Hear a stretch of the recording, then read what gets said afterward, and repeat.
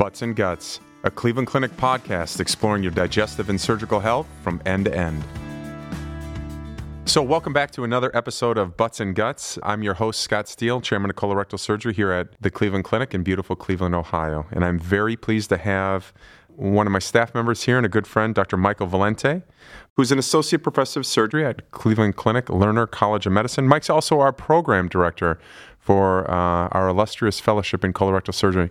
Mike, welcome to Butts and Guts. Thank you, Dr. Steele. It's a pleasure to be here. So tell listeners a little bit about your background, how to come to the point, where you're from, where'd you train that you wound up here at the clinic? So I actually grew up in Cleveland, Ohio. I'm born and raised here. West side, east side? Born at Marymount Hospital, lived on the west side for most of my life. Now I live in Brecksville, Ohio. Where'd you train? I trained for general surgery at Akron City Hospital down in Akron, Ohio, and then did my colorectal fellowship down in Columbus, Ohio. So, Mike, we're going to talk today about something that is all too common.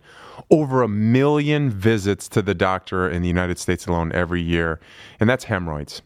So let's start out 10,000 foot level. What's a hemorrhoid? It's a good question, Dr. Steele. Hemorrhoids are actually part of our normal anatomy. Every single person listening to this podcast has hemorrhoids, whether you know it or not. Most of the times you don't even know that you have them. They're part of our normal anatomy. And really what they are is a conglomeration of blood vessels that sit in the anus, so they're there for normal function. And what type of function do people have that hemorrhoids would be able to do? Hemorrhoids in their normal resting state fill with blood, and they help actually keep some continence or control of our gas or bowel movements under normal circumstances. So I get a lot of people that will go online and they'll have some anorectal complaints, and one of the very first things that comes up is hemorrhoids, and one of the first things that you'll see are external hemorrhoids versus internal hemorrhoids. What's the difference between the two? Internal hemorrhoids are, as the name states, inside. They're internal. So those are usually cushions of blood vessels that are not able to be seen by the naked eye. They're inside. And internal hemorrhoids usually are a cause of rectal bleeding. They can cause pain sometimes if they swell and bulge or prolapse. External hemorrhoids are usually what we could see from the outside. Those are also referred to as sometimes skin tags. And sometimes external hemorrhoids can be quite painful if they become what we call thrombosed external hemorrhoids. So, Mike, you said a little bit ago that every single person, and those are going to be a lot of listeners out there that would disagree that they have hemorrhoids, but you brought up a good point that they serve to act as little ball valves together so that you don't have seepage. They're your last little line of defense in the war to preserve continence. But one of the things is that patients get them removed. So if they're normal and everybody has them, I don't understand this. Why would somebody need to have their hemorrhoids removed? No, it's a great question, and I discuss this with my patients every week. When hemorrhoids become problematic or troublesome, they become what we call hemorrhoidal disease, and that's when these normal hemorrhoids that do serve a function become abnormal. And what I mean by that is they overfill with blood, or they become lax or loose, and they prolapse or herniate down. And really the hemorrhoids at this stage are causing more problems than they're doing good. And what I mean by that is they may bleed, which is one of the most common problems with hemorrhoids that we see. They can cause pain with the prolapse, quite debilitating pain sometimes. They secrete mucus, and they may cause trouble with keeping hygienic down there as well. So when it reaches that point where they become so troublesome, that's when we recommend some sort of intervention. Okay, so let's take a step back and we'll go back up to the symptoms that patients go. You mentioned that patients can have bleeding. Is the bleeding associated with hemorrhoid any different from other sources of bleeding along the GI tract? Yes and no. Most hemorrhoidal bleeding occurs with bowel movement or during the act of defecation, and a lot of times that bleeding is a bright red in nature, and it usually may drip into the toilet, but usually associated with the act of having a bowel movement. Other causes of gastrointestinal bleeding can be more severe or more volume, if you will, and maybe associated with other conditions that are more serious. Are there some hints that you might get that you may say, hey, this is hemorrhoidal bleeding versus some more benign disorders that are in the anal rectal region that you would say hey, this is associated with another diagnosis? When we usually talk about hemorrhoidal bleeding, it's what we would call a painless bleeding most often, as opposed to bleeding that occurs with a bowel movement that may cause severe, sharp pain that would point us towards something called an anal fissure. If we're going to talk about the symptoms that patients get, when should they go and see the doctor? It's a great question.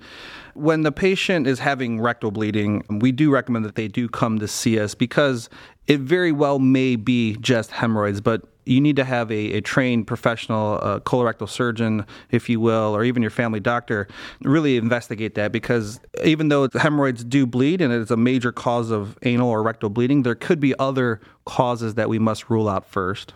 So if I go to the doctor with or without hemorrhoids or suspicion of hemorrhoids, what can I expect at that doctor visit? At the colorectal surgeon's office, for example, a very detailed history, asking a lot of questions about the type of bleeding, when it's occurring, and then after a good conversation about maybe leading us towards a diagnosis, a good examination in the office is compulsory. And what I mean is usually that consists of a rectal examination and sometimes the use of what we call an anoscope, a small device that usually has a light on it to evaluate the most distal part of the rectum and anal canal. Mike, are hemorrhoids cancer, or can they turn into cancer? No, hemorrhoids are not cancer. Hemorrhoids do not turn into cancer, but what I want to emphasize is many patients have been told they have hemorrhoids or potentially just chalk up their symptoms to quote-unquote hemorrhoids, and they're maybe missing a more serious diagnosis like rectal cancer or anal cancer. Is that common that it'd be cancer, or is it more common that it's going to be hemorrhoids? It's most common that it's going to be hemorrhoids, but we don't ever want to take any chances. Yeah, absolutely. So what causes hemorrhoids? Many things, multifactorial, we like to say. And I tell a lot of my patients, sometimes hemorrhoids are just an act of one's aging process where the hemorrhoids themselves are getting loose and they tend to have the effects of gravity like other body parts may as well. We do see hemorrhoids in very young people as well. And I think one of the most common causes of hemorrhoids is a lack of a good diet and exercise. What I mean by that is people who don't have a good dietary intake of fiber tend to be constipated, tend to spend a lot of time on the toilet, a lot of time straining on the toilet to get a bowel movement to come out. And those definitely precipitate hemorrhoidal disease. Let's focus in a little bit about in terms of treatment or even first prevention of hemorrhoids. You mentioned fiber.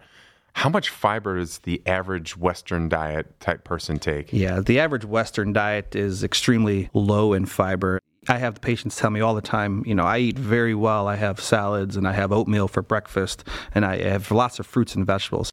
And that may be true, but the average American or Western civilized countries maybe get 10 to 15 grams of fiber on the best of circumstances. What we recommend as a society of colorectal surgeons is between 25 and 35 grams per day.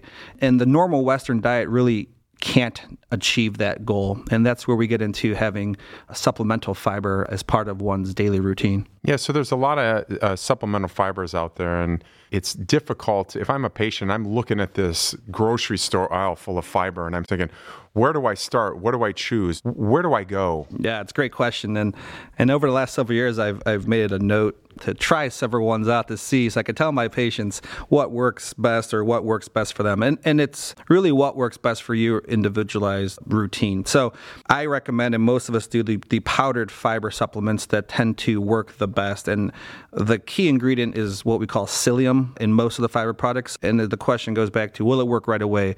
It does not. It's a slow, gradual process where you need to start with a very low dose and work your way up. And every patient is going to have their kind of sweet spot amount that they need each day or every other day, if they will, to get the right effect. Because if one takes too much fiber too quickly, the patient will have some side effects of bloating, gas, and potentially too much bowel movement.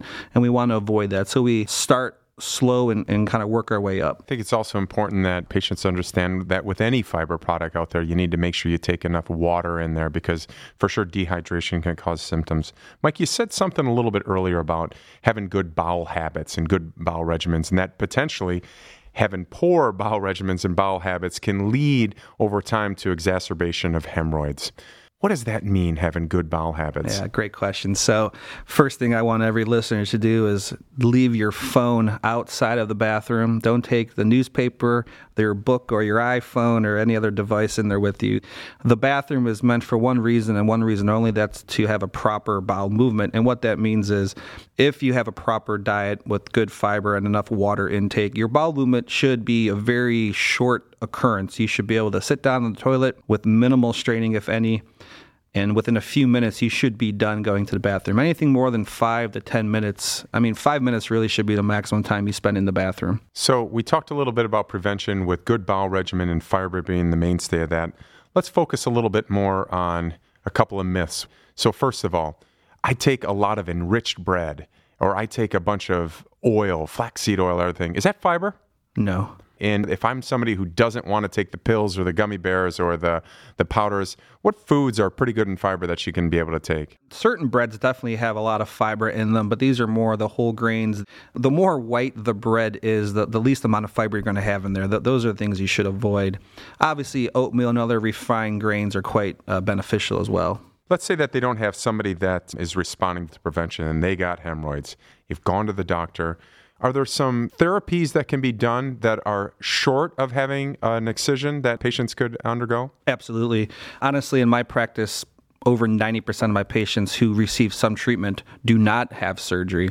And we generally perform various office-based procedures that work quite well. One of the ones that I read about was banding. Tell me a little about who gets banded and how does that happen and where does it occur? Yeah, so hemorrhoid rubber band ligation is a technique that's very well tolerated and used widely throughout the world, actually.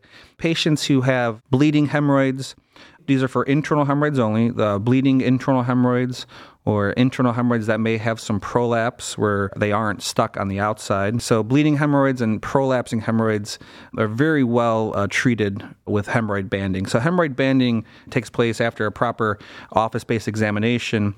And people always ask me, do I need to take off work? Is this going to be very painful? And it's really not painful. It's more of a pressure sensation. And what that hemorrhoid band does is causes the hemorrhoid to lose its blood flow and allows that hemorrhoid to actually fall off several days later in the toilet. Usually you don't even notice it. And what that does is it cuts down the size of the hemorrhoid, causes some scarring, and prevents it from bleeding or prolapsing again. Yeah, so the band itself is what we use in order to take up that extra tissue. The band is placed around kind of the neck of that extra tissue, and then over the next few days, it'll fall off. You won't even know it's there. So do you get all the hemorrhoids with just one band? No, we don't. Every once in a while, there may be one particular hemorrhoidal area that's causing a major problem where that one band may do the trick. But usually this is a procedure that requires repeat banding in the office setting, which is, once again, very well tolerated. And I tell my patients, it's not going to potentially cure your hemorrhoids. The hemorrhoids are still there in other areas, and more of them may form in the future, especially if poor bowel movement habits are undertaken still. So, it's not uncommon that I'll have the patient go back 2-3 weeks after the first hemorrhoid banding to do another one, and then potentially another one after that to do the trick. Are there any side effects to banding? Hemorrhoid banding is very safe. There are some side effects that we do talk about during the procedure, and all my patients go home with an instruction sheet to look out for. The biggest thing that can happen in our practice is that if a patient's, say, on a blood thinner, we usually have them stop that. But once you resume that blood thinner, like even aspirin, there could be some severe bleeding that occurs afterwards, which you need to seek medical attention. So in general, they're very well tolerated. Occasionally, you're going to feel a dull ache. A lot of patients out there will get on the internet and read various things, and they might read about a severe infection that can occur with banding, but it's important to know that this is extremely rare. And most of the physicians that use banding have maybe never even seen it associated with banding. But it is something that you might read about, but it's important to put it in perspective. So banding is for internal hemorrhoids. You mentioned that only. Yes. The kind that may prolapse out and the kind that typically bleed, or the kind that you may not even know it's there and just causing you to have problems. You don't do banding on external hemorrhoids. What are some other office-based procedures that can be done for hemorrhoids? Another less popular treatment is sclerotherapy. And sclerotherapy works actually very well. Sclerotherapy is the injection of a caustic agent into the hemorrhoidal pedicle itself to cause scarring of the hemorrhoid to stop it bleeding. Sclerotherapy really works well in patients who are on some sort of antiplatelet or anticoagulation medicine where they really can't come off of that.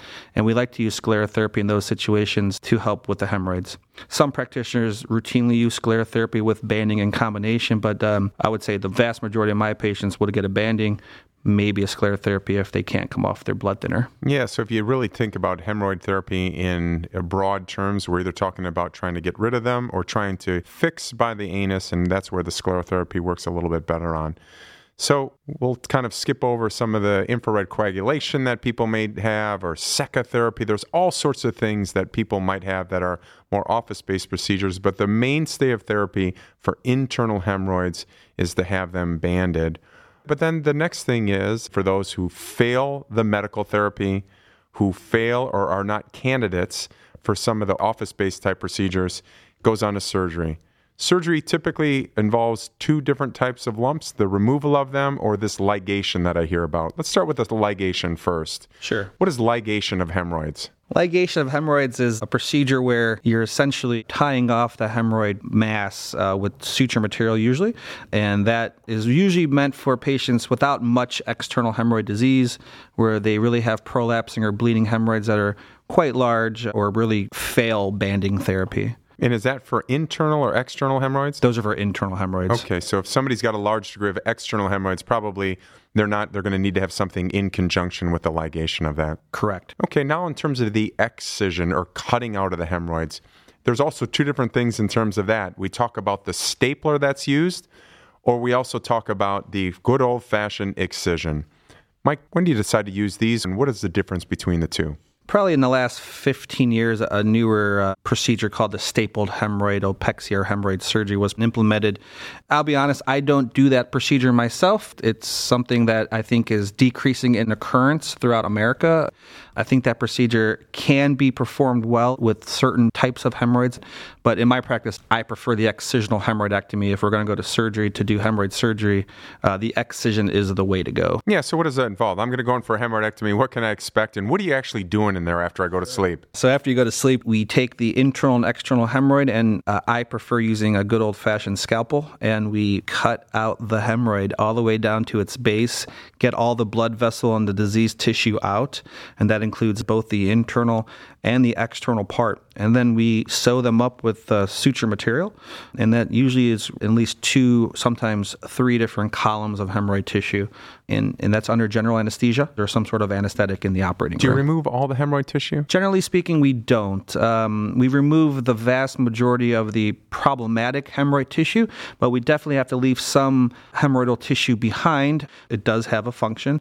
We really can't take out the entire circumference of the anal hemorrhoids because that would lead to certain complications. If I was a patient that is going to plan on having a hemorrhoidectomy or have one's coming up or thinking about it, what's the post-op like after the hemorrhoid surgery?